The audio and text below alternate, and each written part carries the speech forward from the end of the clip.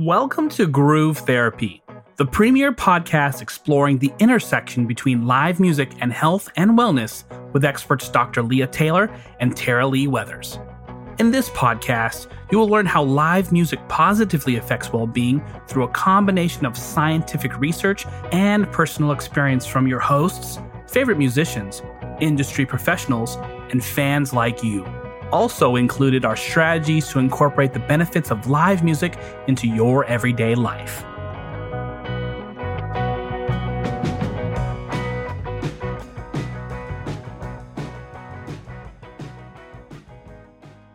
Hey everyone, I'm Tara Lee, and I am so excited for you all to dive into this episode because it is so interesting and inspiring, and it's going to open your mind to how live music can be used for healing in a new and interesting way. And I'm just so excited for you to hear that. And our guest is Jason Hahn, and he is a percussionist and a DJ. He's a member of the band String Cheese Incident and also a former member of the band Yoto. He released a solo album in 2005 called Rhythm Sphere Volume 1 Djembe Furia. Hahn also has an electronic DJ side project known as Prophet Massive. So as you can see, he's done so many amazing things, and I'm really excited for you to get to hear this side of him too, because he shared a lot of things that I actually have never known about him. And so I'm excited for you all to hear that. But before we dive into that interview, let's take a moment to arrive in the here and now. So if it's available to you, put your hands on your heart and close your eyes. And take a deep breath in through your nose. And exhale out your mouth. Inhale through your nose. And exhale out your mouth. And inhale through your nose. And exhale out your mouth. And may our time together be filled with magic and inspiration. And so it is. And so it is. Yay. Well, I am super excited for all the listeners to hear this interview as well. It was really inspiring. It definitely got me thinking about some things that have been in my head about live music, and we get to kind of explore those a little bit more even after the interview too. So I'm excited to see where the seeds of this interview go towards in the form of additional episodes, as well as maybe some collective consciousness events for Groove Therapy to see what we can do. We'll need some partners for that, but yes, I'm loving that idea so much. Yeah, we know some people, or if you're listening out there and you're like, I know a way I can partner with you, reach out to us. Yeah. Well, without further ado, let's go ahead and get to the episode with Jason. Yes, you're all in for a treat. And we'll be right back.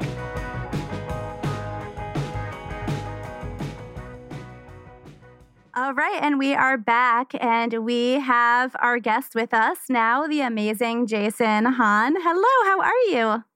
Hey, Tara Lee. How are you guys doing? Good. Yeah, well, I am super excited about this conversation, and you sent us a little bit about kind of what you wanted to talk about, but what it really seemed to me is a big part of it was that how music can be really used as a healing tool in so many different ways. And you have done so many things around that. So one of the things that really stuck out to me was how you worked with African musicians who used a drum to actually heal the people of the village that were sick or perceived as insane. And I want to know so many things about that. I'll tell you as much as I know. I have definitely been around musicians who play, I guess, drums in particular, but also within musical either celebrations or ceremonies where there's other melodic instruments involved. But because I study mostly drums, that's going to be the perspective that I have. And for me, it's an area that I haven't dove into as much as particularly trying to study to be a healer in that sense, beyond learning a lot of the rhythms that go along with the ceremony if I've been involved in ceremony, it's usually someone else from like the village or the community that's actually leading it. Or if the drummer is not leading it, sometimes there's a priest that leads the ceremony from how the entire community is involved in it. But it's a constant communication between, say, like the priest and the drummer. For instance, when I was in Haiti in the mid 90s, and that was right after they had elected their first democratic president, Aristide, at the time. And it was a mix of things because it just happened within a few months. And I was down there, and because the dictatorship was so bad before, even the musicians that I was with, who were part of the revolution in Haiti, they still had to whisper in restaurants to have a conversation. But at the same time, one of the things that opened up down in Haiti, and again, with a group that I was with, a group called Boukman Experience, that was the name of the group. The leader of that group made a big part of that group was to encourage the people of Haiti to have their traditional music as their form of expression. So down in Haiti, the religion is called Vodun, with an N at the end. And it has so many different conceptions than the voodoo that you think about. And Vodun in Haiti is this beautiful religion that has its roots in Africa. And it does involve some of the darker things, as far as you can mix different parts of, say, like a plant or herbs or something, and do something pretty diabolical with it. But there's a whole another side to voodoo, and that's full of art and music and symbolism for one of the most beautiful cultures that I've seen. And so it would be the difference between, like, if the only thing that you knew about Christianity was movies like The Omen or satanic movies. If you only saw satanic movies about, where, depending on how you feel about it, there's also all kinds of art. You have, artists like Gaudi might be associated with there, where they spend their whole lives dedicated to, the beautiful part of that. And so I found the same thing in learning about Vodun culture in Haiti, that incredibly beautiful religion and form of expression. So one of the things when I was down there is this group, Boukman Experience, was encouraging the Haitian people to go into their Vodun roots. And part of that, while I was down there, was they took me up to this mountain for a ceremony. And it was an area that hadn't been, they wouldn't even let white people up there, let alone to see a ceremony go down. And that was the biggest difference between seeing music, as I'd been part of ceremonies before, musical ceremonies before, but this was just so incredibly powerful. Things were definitely happening up there, and I got a chance to play a little bit, but at some point I was just like, no, I just want to watch and observe, because it's such a incredible, unique opportunity to see the purest form of this expression. What were some of the different characteristics between the ceremonies that you had participated in before and what you're witnessing here?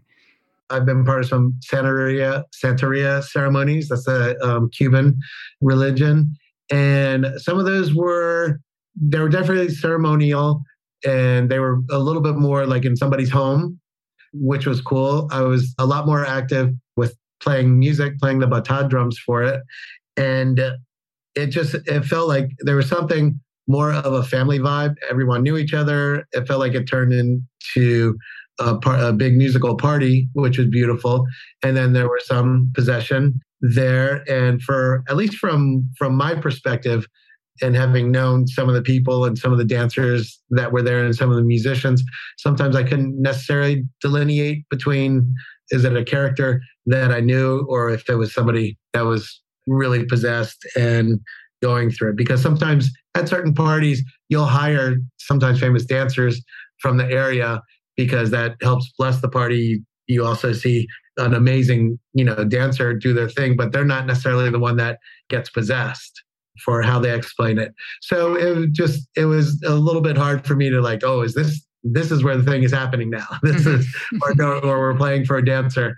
And I hadn't done a ton of those to really know the difference. I was just enjoying being in the atmosphere, and I had my hands full just trying to play the music and keep up with what I was doing. And then the ceremony in Haiti was just the kind of thing that kind of breaks your mind open as to, the power of what's going on. And it could be because it was so secluded and hidden in the mountains for so many years. They wouldn't let anybody outside their community up in that area.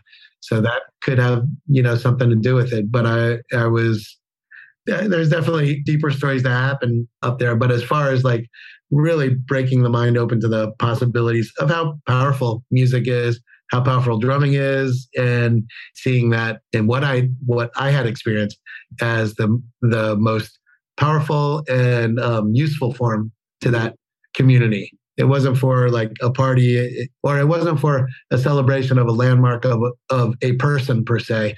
It was like the whole community getting together and seeing what was going on and have the priest interpreting the messages that were happening in the moment. Yeah. So everyone just showed up. Like, it wasn't for a particular reason. It was just like, let's see what's going on in this community. And if there's anything or anyone who needs to be healed, or even a community healing that needs to happen, it was just being super present with whatever is happening. Is that right?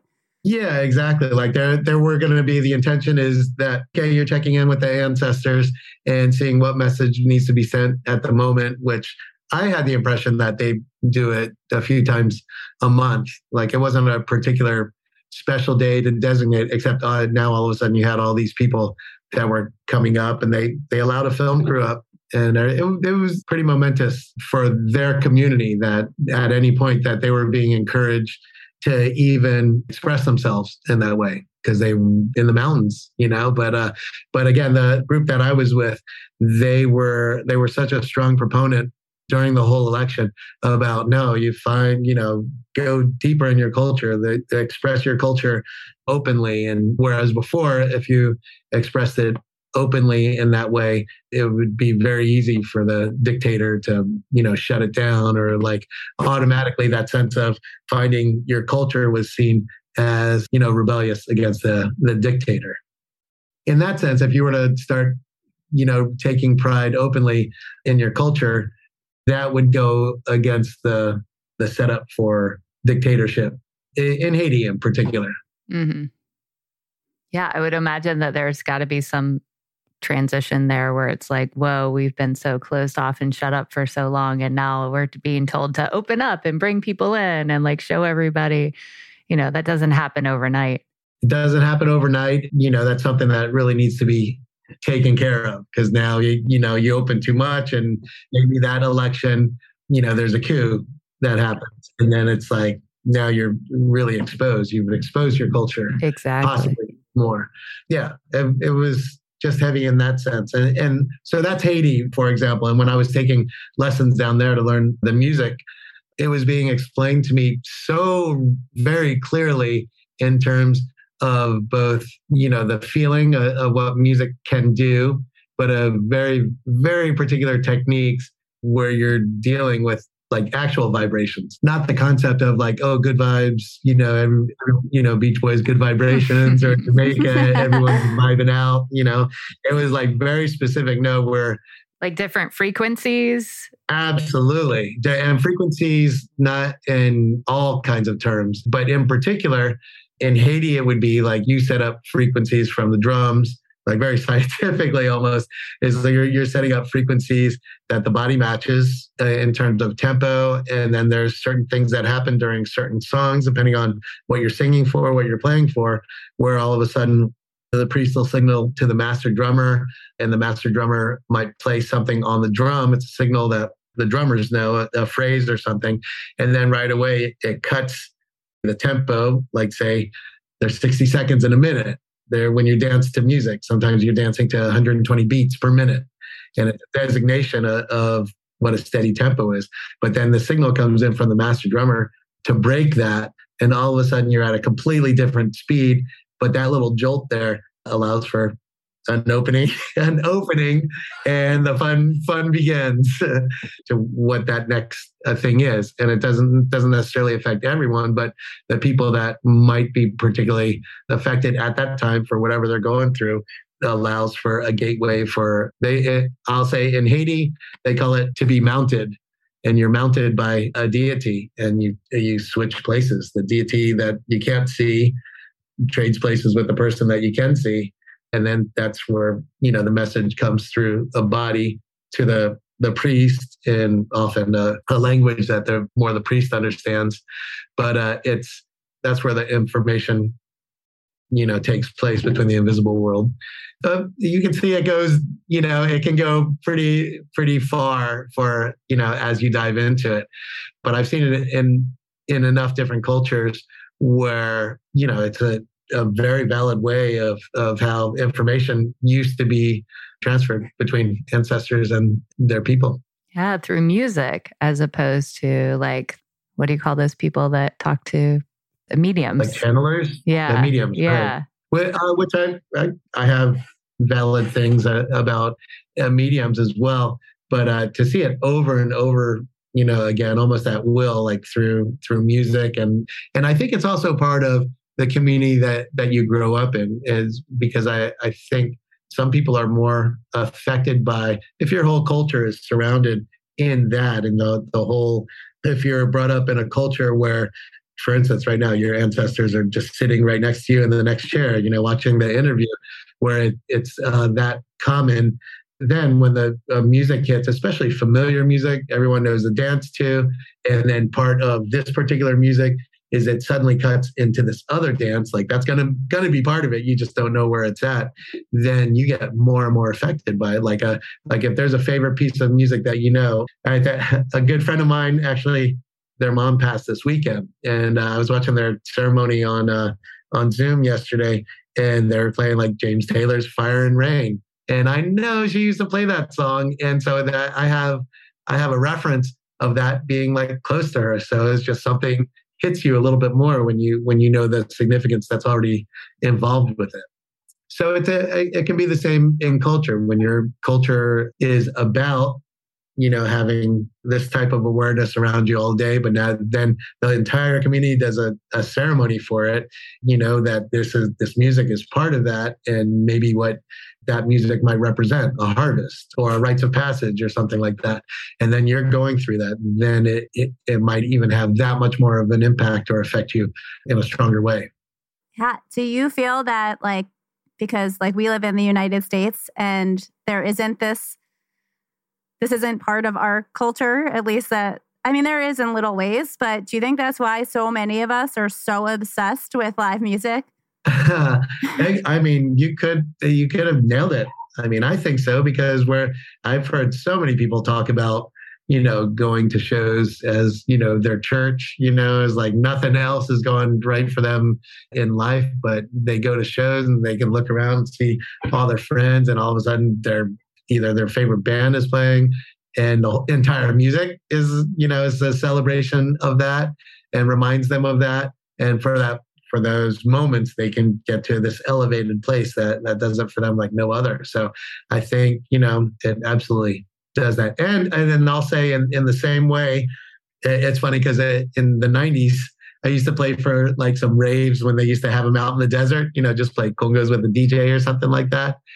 But the funny part about that is they hit that beats per minute, and it's going fast, and it stays right there for hours and hours, and people can just keep dancing. They're sore the next day, but there's a power to that has your body go through some other kinds of things. Maybe it gets associated so much with drugs and escapism and stuff, but even still, the music is there, set at a frequency. And it's something that I think has grown up through different cultures. It's just a different interpretation of it, where it's okay, it's a DJ scene. Maybe it might be a darker scene, but the purpose is still there to play this energy that people can gather around, and you could play almost a certain similar tempo all night, and it just keeps everything going, hours and hours and hours. Mm-hmm. And it creates a trance state. Absolutely, 100%. Yeah. Yeah.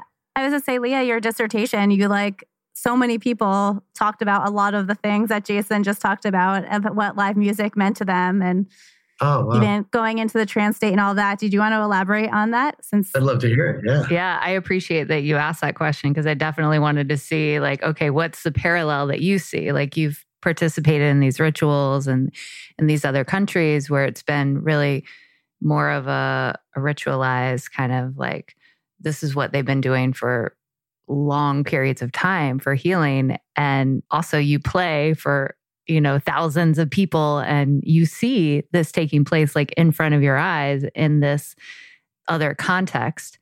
And I absolutely believe that one of the reasons that we're also drawn to this experience of live music is because we crave that. It's in our DNA. It's soul medicine to us. We go there for release. We go there for renewal.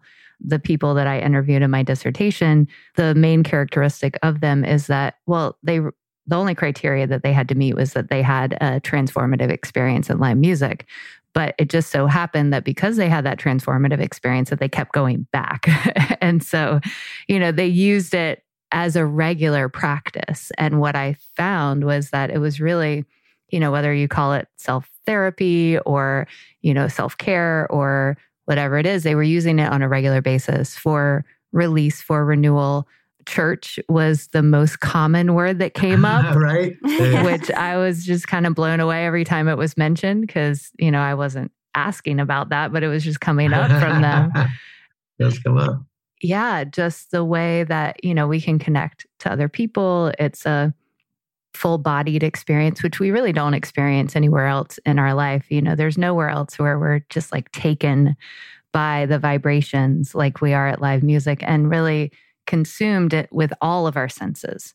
It's kind of different if we're just listening to recorded music in our headphones, as opposed to being in a crowd of people, feeling the vibrations that are coming off the electrified music, which I think is a whole new and different experience that's only really been around for 50 or 60 years. And also, so we're hearing it, we're seeing it, we're feeling it, and we are around so many other people. And it's such a collective experience. Actually, so as I said, I had some friends at Mountain Soul Festival that you just played with String Cheese. And one of them posted a comment on Facebook, things that they heard in the crowd. And the first one was, I felt like we were all just one moving together. And we've talked about this before this is my favorite on the podcast. And what I found in my research was that there is this concept called self-other merging that happens when people are moving in time, especially when people are moving in time together to the same beat of the music. They may be doing different moves, but they're moving to the same beat. And that movement to the same beat with people in the same space begins to blur the lines physically, between their bodies and the other bodies. So all of a sudden you really feel like you're this one glob of people, which the implications of that is that it creates more compassion towards others, more harmony towards others, which, I think we can all... Yeah, we all fall in love with each other.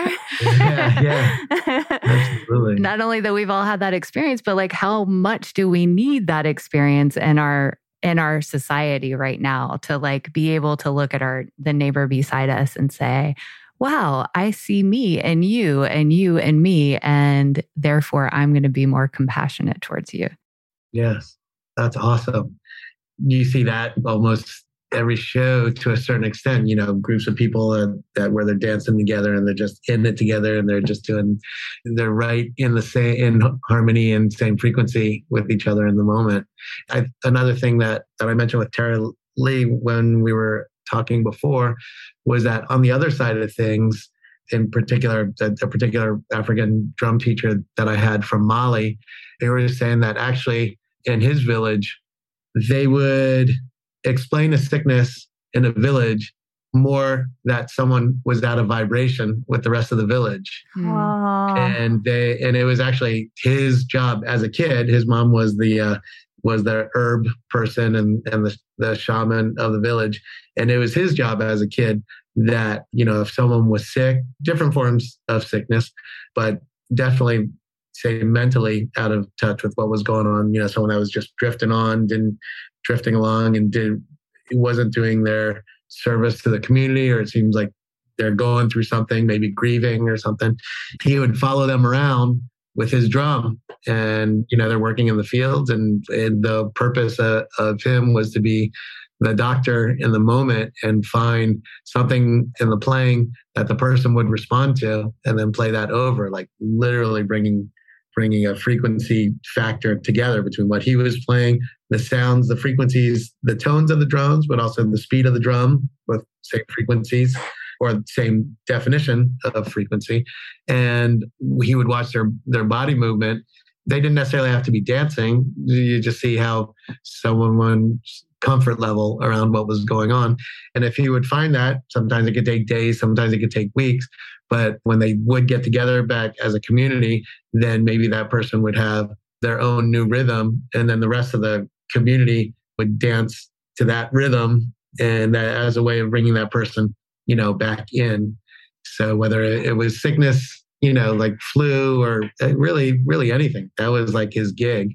It's funny because later on he would become a chemist, because at some point he was trying to, just going through the school system. He's like, education, get a job, science, and do all that. And he went to Canada to get his chemistry degree, but then ended up going back to drumming because he sort of thought that was a more powerful and more defined usage of, the drum became his science as well. So, yeah. I love that so much, of thinking that when somebody is sick, in whether it's physically sick or mentally sick or whatever it is, that they're out of vibration, and that is the community's job to bring them back into vibration. We don't do that here in the United States. When somebody is especially mentally ill, we kind of discard them, and it's this solo journey for them where it's like, no, we need to take care of each other, and they're just out of vibration. We need to bring them back together. Oh my gosh. And to do that by meeting them where they are. I love that, as opposed to saying you need to come back to our vibration. Like, yes. So I love that you brought in that he studied chemistry, because I was thinking to myself, like, the way our modern medicine is, it's like, it's very structured, and it's like, okay, this is the cure for this. And it's always the same. It's like, there are multiple drugs, but actually what I was thinking about was the frequencies, because I've heard that different organs have different frequencies. So, but each organ is the same as far as I know, and I am not an expert in any of this, but it felt like it was a little bit more prescribed. Like, this frequency goes with this organ and this frequency goes with this organ, and therefore if you have a disease in one, then we just need to play this frequency. But in your story, he's really taking time to find the person's frequency and like what matches to them. It's not this prescribed thing where he goes in already knowing what needs to happen. It's like he's showing up and being present and really figuring it out in the moment by really watching the person, and then taking that back to the larger society to say, okay, this is where they are. And then they're meeting them there to like then bring them back in. That takes a lot of effort, but oh my gosh, like how intentional and how beautiful is that? Because it just feels like so much more effective in the long term than trying to put some other prescribed thing that might not be relevant to them or match them where they are. And then it's like, it doesn't really work. And it's the way the society is set up. It's not a mega city with, where you don't see each other all day. You're working with each other anyways in some form. In like the fields, you got to come. You got to have some place to sleep and interact.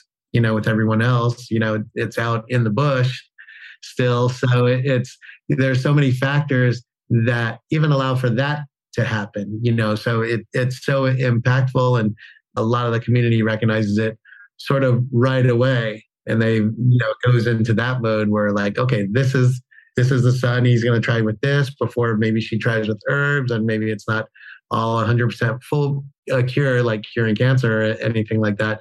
But it's like you go through the process and the entire community knows, oh, here's our process. And then when you mix into the fact that they have their own music, regionally what's going on, and some of the things we discussed before, where the intentions go, I can't say a longer way, but as individuals, we have our intentions about something. We want something to happen. So we're like, okay, try to manifest a certain thing.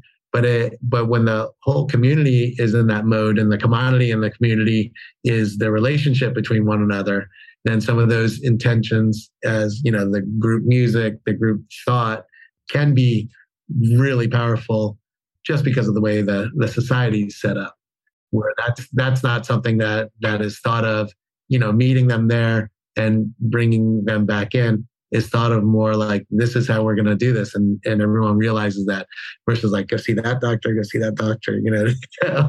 which is partly out of necessity because all they've got is each other. But it does set itself up to do it in their society and have that profound of an impact. Yeah. And I think that's an important point to make. Like the environment is very different, where they are as opposed to where we are. Yeah. So how do we do it here? I wish. Can you solve this in the next couple of minutes? Our world's problems. I feel like that's actually like a place for music festivals. And Jason, I know you've been involved in a lot of different music festivals, like Strange Cheese puts on amazing music festivals.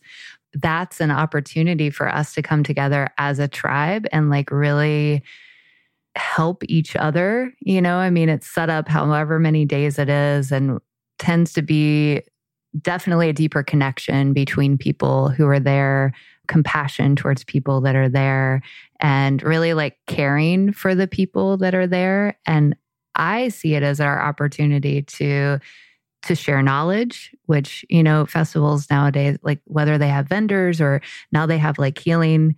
Like I was just at what was your festival in July that I'm totally blanking about, or June? Hog Farm. Yes. So I was at Hog Farm Hideaway, and I was part of the healing sanctuary. Like I led a dance class there, and there was sound healing, and it's an opportunity for people to experience, especially in the jam scene, because it's a little different than like the electronic music scene, which has been bringing in kind of these healing modalities actually even more. And now it's like we're kind of bringing it into the jam scene, and people are kind of like, I don't know about this, but I'm going to go check it out because it sounds pretty cool.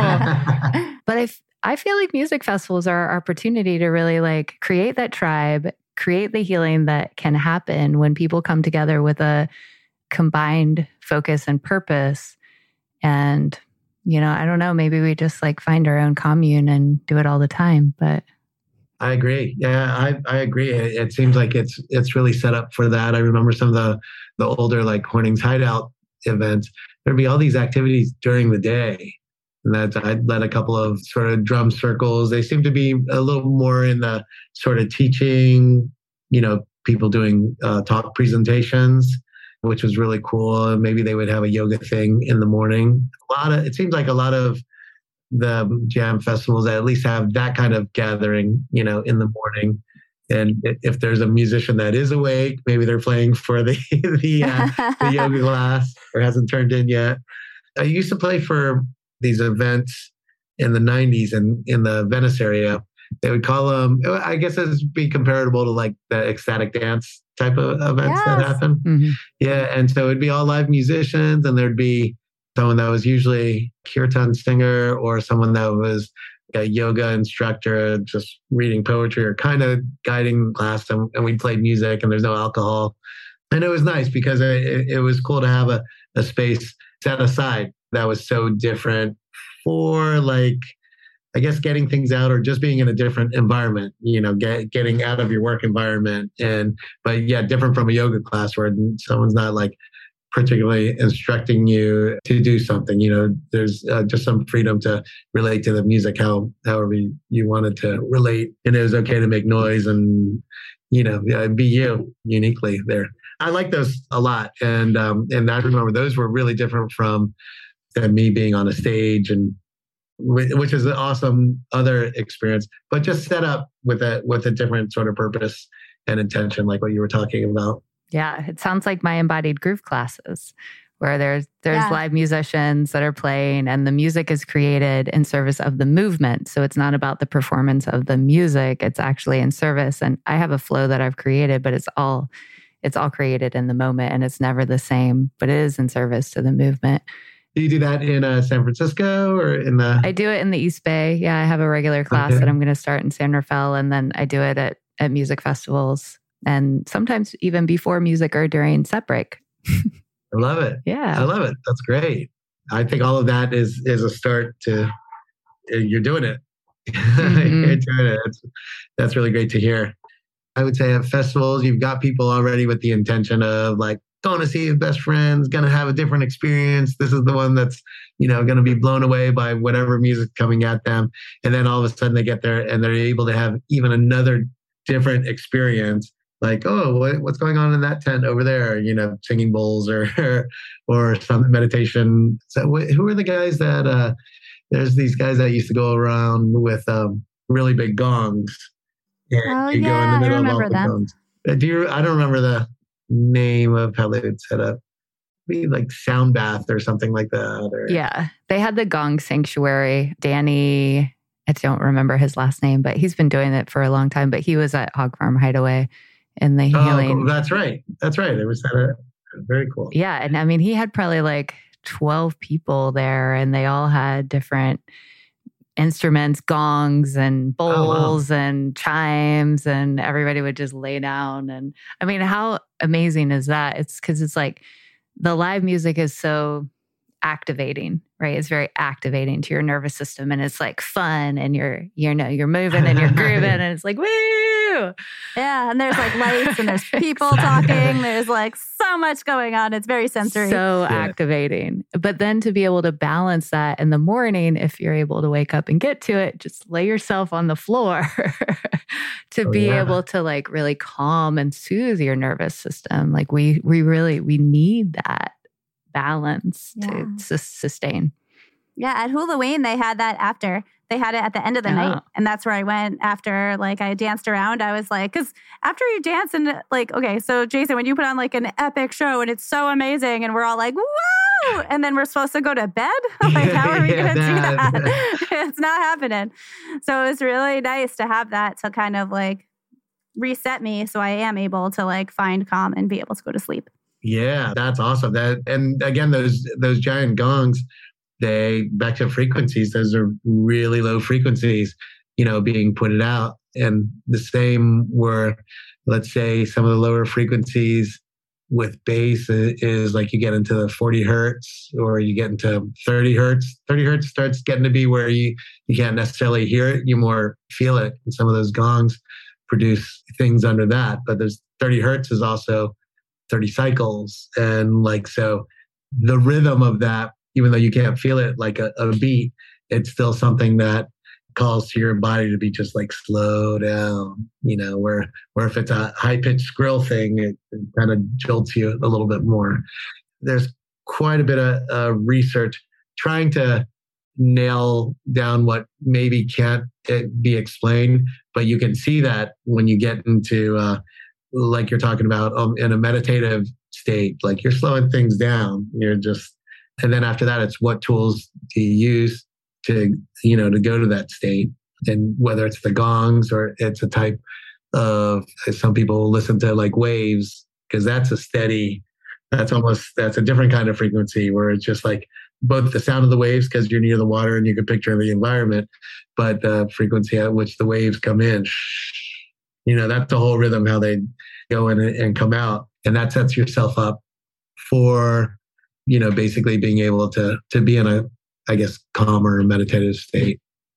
So I was going to mention too, when you were Tara-Leigh, you were leading us through a breathing exercise at the beginning. Yeah. And we didn't talk about the boxing thing before when I was talking to you, did we?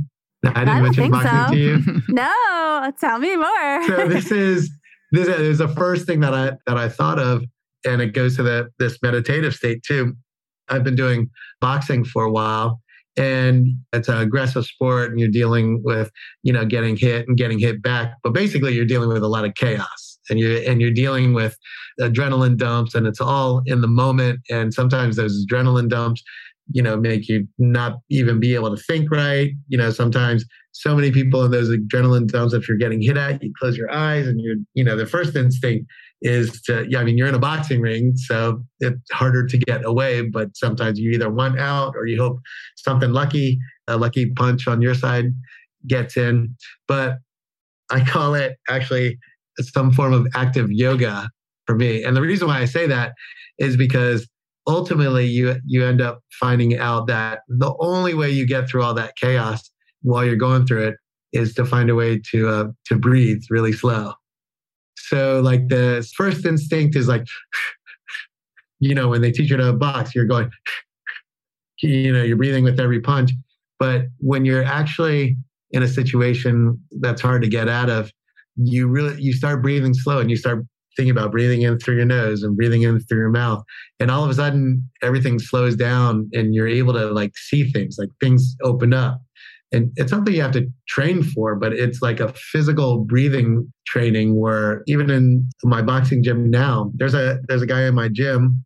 He's faster than Michael Phelps in the water, a world record holder in the 100-meter free. But he gets in a boxing ring and he can barely last 1 or 2 rounds because the anxiety kicks in. He's breathing different in a pool. He's used to holding his breath. He gets from the whole 100 meters holding his breath.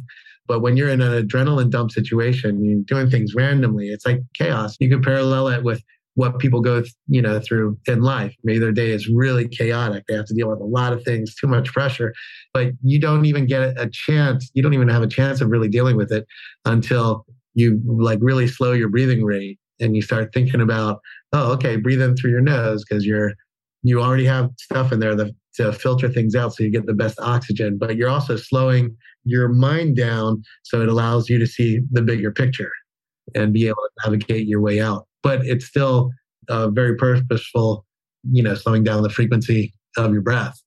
And it's weird like that. I know some yoga teachers that are actually, I used to do performances with where in the class, they're like, really super calm, but I've been in rush hour with them too. Well, that's one of my best friends is like that. Really? Yeah. Sometimes it can be like the reason why a psychologist gets into psychology because they're trying to find their own thing. They need it. They need the reminder every day. I can't tell you how many times there's been like maybe a situation like that. We were like late for a gig because of traffic or they didn't have the right sound system set up and like the yoga studio, and it's just everything's like, there's all this sort of business stuff that's happening. And then it takes getting to the class to be just like, okay, everybody take a really deep breath and bring it in. And I'm like, oh, wow. That might be helping them the most, which is fine, which is totally fine. But I think one of the keys to that is when that chaos is happening outside of the yoga class, where you don't have like this designated area to do these things, to be among the exact people you want to be around and being right with the exact music that you love hearing and being in that environment. Outside of that environment, you find ways to deal with either the chaos or maybe it's your regular practice or something like that. But coming back to the breath, that slowing down that frequency of breathing in the same way that music, an outside source like music can do that for you, is finding those ways to do that for yourself if you can. It's really hard. Oh my, yes. So during the pandemic, I was having a little bit of depression, and there was a group here in Vermont called the Red Hot Chili Dippers that would go in Lake Champlain every day. Wow. In the winter. Like we'd come with sledgehammers and break the ice, and I started doing it. What? And it was like the thing I didn't know I needed. And it reminds me of what you're saying, because your initial reaction when you put your body in like freezing cold water where you could die if you stay in there for a while is to scream, to hold your breath, to like go and like panic.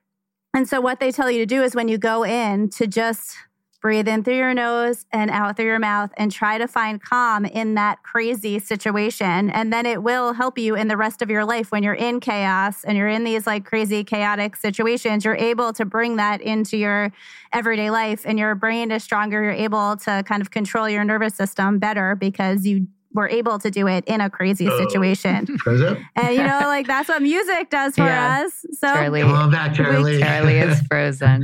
She has gone into the lake. She went. Oh, she made it back. She broke through the ice. I'm okay, all because of my breathing. Ooh, yes. Yeah. Yes, I balanced my frequency and I am back now. Good work. Woo! That's awesome. Wow, what an experience. But again, that slowing down. I mean, you maybe there's not any notes involved, but that's music. Music is frequency. Yeah. Well, what I realized was that during the pandemic, there was no live music happening. And so I was missing that in my life. And by doing this, by going in the lake and having that like peace within everything, it kind of did what live music did for me. And it like brought me back. And it really helped my mental health like a lot. Oh, that's beautiful. That's awesome. Yeah. Ooh, I don't know if I can handle the ice dunk, right? Yeah, you can do it. I hate being cold. I like hate it. I have more trouble actually going in the lake in like June than I do in the winter. And were you going every week when you were doing it, or how often would you do those? I was trying to go every day. Wow. Yeah, hey, well, there was nothing else going on. So it was a little easier. I didn't do so good this year. I think I went like 5 times. Oh, wow. But same group of people, like you knew that they meet in a different place, or you just found your own lake to do your own thing? Yeah, I would always go with someone. It's very dangerous to go alone. But the Red Hot Chili Dippers started as a big group, and then there was all these offshoots. So now you just go with kind of whoever. Like you'd be like, I want to go on the lake at 2. Who wants to go? And then people will. I love it. Like with live music. Like with live music. Absolutely. We're so lucky that we have that. And yeah, we are actually like almost out of time. So I just wanted to ask if you have any last things or any last wisdom that you would like to impart onto our listening audience. Well, one thing that I used to tell my students, when I was in my 20s, I used to teach a lot of community drum classes, is that it's pretty, just from my perspective, if you can walk and you can count to 4, then something that simple is the only thing that I need to know, that you can create all this music for yourself, whether it's music that you want to learn, if you want to understand rhythm better, and where you can bring live music into your home and into yourself, into your daily life, that will also be that much more hyper accentuated when you go to see like a show or you go to a festival. A lot of people used to take my classes that would be like, oh, I don't have any rhythm, so I'm just here with my friend or something like that, and find that along the way in the journey of being able to be around music, whether you're learning it, doing something every day, you're making little connections between rhythm and melodies in your mind, something that you can carry with you during the day, that everyone has access to it and everyone has access to growing with it. As a side note, I would teach in Chula Vista down near San Diego. And sometimes I would have some Latina girls, but I guess they would be maybe second grade. I teach like the elementary school system. And part of the thing that I would do in the class is I would have the drum up there and I would just tell them, put your hand towards the middle of the drum to get the bass sound. And sometimes they would walk up to the drum and they'd just be like, almost like someone had said not to do that you can't do it. I know it. Like really hesitant and like. Oh, yeah. Yeah. Yeah, I know. In my wife's case, even though she did become a musician, she wasn't encouraged, by her parents necessarily. It's like, no, don't do that. Both don't do that, and you kind of can't do that, and that's not for you, and stuff like that. And so it's funny when you're in a class, sometimes they're embarrassed to do it in front of the other kids, and one of their parents told them or something like that. And then by doing a bunch of sessions with the class, you see people loosen up. It's there's something about a lot of our culture, that says get music out of the classrooms, because that's not real, say, education, or it's not, or there's definitely something about that where it's, more important to get another math class in there or something like that. But music in terms of healing and developing a thought sort of logical process and arts in general is so essential for building that kind of way that you learn. As far as I know, lots of, and myself included, people that are musicians, but just happen to be good with computers. There's a similar sort of logic, involved. And even though music somehow gets discouraged or discarded, where you can only find it at a festival or at a show, that everyone has it within themselves to learn. And I think the thing with music, like anything else, is you just have to be around it a little bit more every day. If you have a guitar sitting around the house, just pick it up, put your fingers on the string every day. One day you're going to try another note. Or if you have a piano in the house, you're going to sit there and just hold down. If you don't know anything about the piano, hold down one note and, see if that note does anything for you. You close your eye? Do you see a color? Do you have an emotion? Now hold down two of those keys, random. So don't try to play anything. You don't have to know anything, and let yourself be affected. How do those sounds relate to even an emotion, something happy or sad or nothing? And just doing a little bit of something every day allows you to feed yourself in a way, and allows you to relate that music is always with you and it's always around you, and you can encourage it to be even more of a part of yourself. And it's got it has healing properties in it, but there's a part of it that you also have to allow it to be that, versus being, so many times music can be discarded until you get to a place where you can go do it. But I think that allowing yourself to let it be a part of you is a really beautiful feeling that you can have around whenever you want to encourage it. Yeah. And something you can bring into your everyday life where you don't have to wait for that festival or that show. Like, you can really still feel and experience the healing power of it. Absolutely. Yeah, thank you for doing my homework for me, because we do a section called the Daily Jam, and that's what it's going to be. Yeah, absolutely. Right on. Yay, wonderful. This conversation was so juicy and so amazing, and there were so many insights, and it just part of the mission of this podcast is to show that music is healing and so important to our vitality and us thriving as the human race. And all of this just proved that even more. So thank you so much. Right on. Thanks. You guys are doing an awesome show, and thanks for having me on it. I appreciate it. Thank you, Jason. All right. We'll be right back.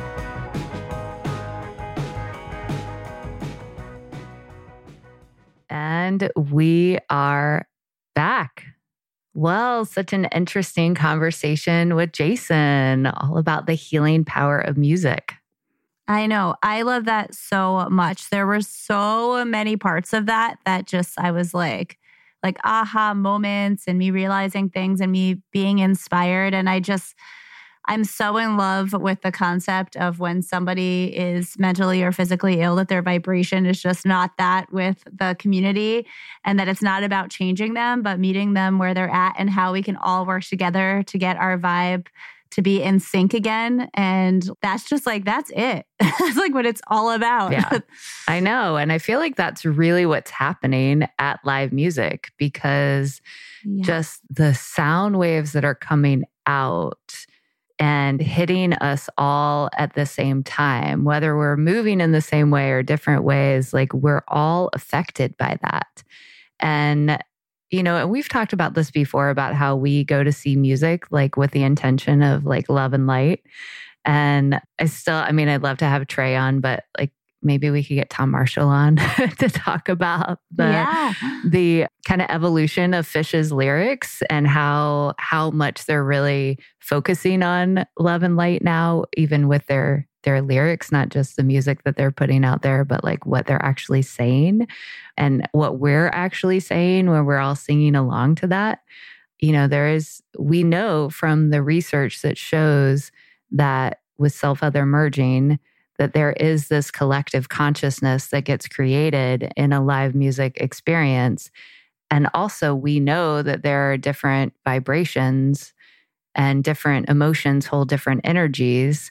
And we also know that there's a tipping point where on the planet, if enough people are in that same vibration, that it can actually begin to tip people that are not even engaging in that into that vibration. Yeah. So it's like us seeing live music, we're doing our part to not only heal ourselves, but to heal the world and the conscious collective of all living beings and things on this planet. And like, that's what it's all about. So you got to get your butt to not as much because, it's about balance also, but get your butt to some live music experiences because if you want to do your part to heal the world. Yeah. And how can we gang together? I don't know if that's the right word, but come together, like band together. To get all of this happening at the same time. I mean, even if people are like at home, I don't know. My mind's just like turning of how we can make this into a bigger way and all be doing this at the same time across the globe in our own different formats. Yeah, well, even with Phish, how they do couch tour and that people are streaming the shows from their couch while we're at the show at the same time. I've couch toured before. And although it's not as powerful as an experience as being at the show, there definitely is like the power of that. And one time I did feel, I was not at a live show, but I felt that connection to all the people is when Phish released Sigma Oasis, like right when the pandemic hit. And I was like sitting at my retreat center. We had a fire burning. We were sitting by the barn and listening to it. And I can just imagine everybody else in the world that was listening to it at the same time. And I felt so connected to them and so connected to the music. I connected to every word. And that's not even like live music. That was a recorded thing. And I felt that live music experience in that moment. Yeah, I had a similar experience when Trey was doing the Beacon Jams. Yes. Oh my gosh, yes. That was like the first time that I was watching a live stream that I actually felt like I was transported to. It was like a transcendent experience. And I was in my living room. Yes, me too. I had one with the Beacon Jam, or a bunch of them with the Beacon Jams as well. So it's possible. It is possible. Yeah. But back to it's not necessarily quite the same. And, I'm sure people are multitasking maybe while they're watching the stream, or they're just not as present with it. So I wonder where that line is, like how engaged do you have to be to really be part of that collective consciousness? I don't know. Those are questions yet to be answered. Yeah. And we'll keep on answering them in this podcast. At least questioning them, trying to... I guess we won't have all the answers. We're going to figure this out in this podcast. Yes, we will. It's our mission. Yeah. It was so interesting to hear Jason's take and just like all of his experiences that he's had in different countries. It'd be really interesting to get a sound healer to come in and just like talk about, especially a sound healer that like is specifically using sound to heal different organs or to treat different diseases. I think that would be really cool. Well, I know someone, so I'll reach out to her and maybe that will be a future episode. I went to places that I don't even know where I went when I've had sound healings with her every single time. Yes, let's do it. I think that'd be a fascinating conversation. Yay. See, this is how things happen here on Groove Therapy Podcast and why you got to keep listening because then you'll be like, that's how that episode happened. I think because we're constantly like talking about things and then we're like, who do we know that can talk about that? And we always know someone knows someone. Yeah. And then here we are. Yeah. Well, I would love to talk about something that was brought up in the episode for the... Did you know? We talk a lot about breathing in this podcast in general. And as you may notice, usually it's Tara Lee that's leading you through a breathing exercise at the beginning of the podcast. And that is not just for nothing. That is actually for a reason. And I didn't mention this in the interview, but I definitely want to highlight it now. When we bring in that nice deep breath, especially through your nose and out through your mouth, where the exhale is elongated, you have the ability to alter your nervous system and to regulate your nervous system. So what I want to explain to you is, what are we talking about when I say nervous system? And specifically, I'm talking about your autonomic nervous system, which is the processes that work behind the scenes without you having to think about anything. So that's like your heart rate, your breathing, your blinking, your digestion, your immune system functioning, like all of the things that are working without you having to think about them. Thank goodness. And that can be affected by, there's two branches to your autonomic nervous system. There's the sympathetic branch, which we consider like the stress response or fight or flight. And then there's the parasympathetic branch, which is your relaxation response or your rest and digest is what it is called. And the way that I like to teach these when I'm teaching my patients is that they're like a seesaw. So if you imagine a seesaw in your mind, it's like a flat board, right? And it goes up and it goes down depending on the weight on each side. Well, they can both never be revving at the same speed at the same time, and they can both never be turned off in the same way at the same time because the seesaw does not bend like that. So typically when your sympathetic branch is turned on, which is how most of us live our life, we're kind of in that chronic stress response. That means that your relaxation response is just as low. So if you imagine the seesaw, your sympathetic branch up, your parasympathetic branch is down. Well, the best way to turn down that stress response is to just simply turn on your relaxation response so that the stress response will automatically, because it's always in relation to your other side, go down. One of the quickest and easiest ways to do that is through your breath, because you always have your breath. You never have to remember to bring anything with you. You don't have to buy any fancy equipment. And when you breathe out of your mouth longer than your inhale, you are stimulating your vagus nerve, which is the largest nerve in your parasympathetic nervous system, and it will begin to calm you down. And you can notice that just by taking 3 to 5 really simple deep breaths in through your nose, let's say for a count of 3 or 4, and out through your mouth for a count of 5 to 6 to 7, depending on how deeply you already breathe. Wonderful. Every time I do this, like I could be freaking out and panicking about something. And I'm like, wait, I just need to stop, put my hands on my heart and take 3 deep breaths in through my nose, out through my mouth. And it changes everything. We do it with all of our guests. And a lot of times when people show up, life is busy and things are moving so fast. It's hard to be really present and open to allow whatever needs to come through if you're in that like super active space. So we always do this with all of the guests, and it always changes their demeanor completely. Absolutely. And actually, that's another point to bring in. So Jason mentioned that it's hard to kind of like think clearly and strategically when you're activated. And that's because we actually lose access to our prefrontal cortex, which is the part of our brain that was developed last and really what makes us humans. And we get pulled into more of our like mammalian or reptilian, brain, where it's like we're driven by raw emotion. We just can't think clearly. So taking a couple of breaths, that's why if you're in a heated argument or something really traumatic or stressful just happened to you, if you take the time to take a couple of deep breaths, you can typically bring yourself back online where you can think more clearly. Yeah, it's such a great tool. And I love how you're like, it doesn't cost any money. You have it with you at all times. And that's what it's all about. So thank you so much for sharing I always knew it was important and now I know why. My pleasure.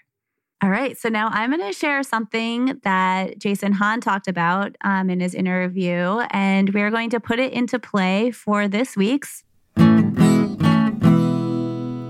Daily Jam.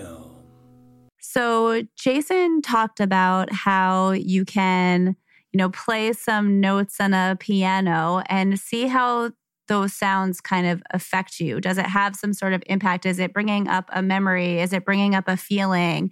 Is it triggering you to do a dance? Like whatever happens when you do that. So there is a way that you can do this. If you don't have any instruments in your home, you can Google online piano keyboard, and there is a ton of websites that have free piano keyboards. And so you can go there and then hit a note and just see what emotion is triggered, what feeling is triggered, just whatever comes up. Maybe it's nothing, maybe it's something profound, maybe it's something simple. Like, don't judge it, but just be in the moment and see what happens. Hit a note here, hit a note there, hit 2 at the same time, and just bear witness to whatever wants to happen in that musical experience for you. Cool. And then let us know in our Facebook group, the Groove Therapy Podcast community. Tell us how it went. We'd love to hear. Yeah, we want to hear, because like what happens for me is going to be different than what happens to you, Leah, and it's different for what happened to Jason, and it's different for what happens to all of you out there. And it's going to be different in this moment and that moment and this other moment too. So also it'd be really interesting, if you do it in the morning, like what comes up? If you do it at night, what comes up? If you're sad, how does that occur to you? If you're really happy and having the greatest day ever, how does that occur to you? And I would love to hear like what comes up based on where you're at and how you're feeling in life too. That'd be super interesting. Yeah, I love that. Well, I think that's it for now. Anything else that you'd like to share, Tara-Leigh? No, I feel very complete. Awesome. I feel complete as well. All right. Well, let's send our audience out to have adventures of their own and hopefully a really wonderful and great day. We're sending you lots of love. Yes, we are. And we'll catch you next time. All right, everyone. We love you. Bye. Bye. Thank you so much for listening to this podcast. We so appreciate you. And if you did love this episode, we would love it so much if you could share it with at least one friend that you think might love it as well. So just send it over to them. Let them know what you loved about it. It could just be like, hey, check this out, or one word about how it inspired you. Also, wherever you are listening to your podcast, if you could just click that follow button right there, that would be super awesome. That helps to let the platform know that this is a podcast worth listening to. And also, if you are listening on Apple Pod, if you could not only follow us, but also leave a rating or a review, it would mean so much to us. That, again, is how more people are going to be able to find out about this podcast and really start to open their mind about the intersection between health and wellness and live music and why this experience is so important for our health and our well-being and our longevity. So again, thank you so much for listening. We are a part of Osiris Pod. You can find many more inspiring arts and music podcasts at osirispod.com. And if you would like to follow me, Leah, or Tara-Leigh, you can find us on Instagram. Tara-Leigh is at Rocking Life with 2 underscores, and I am at Dr. Leah Taylor. So come follow us there. We love you so much, and thank you again for listening.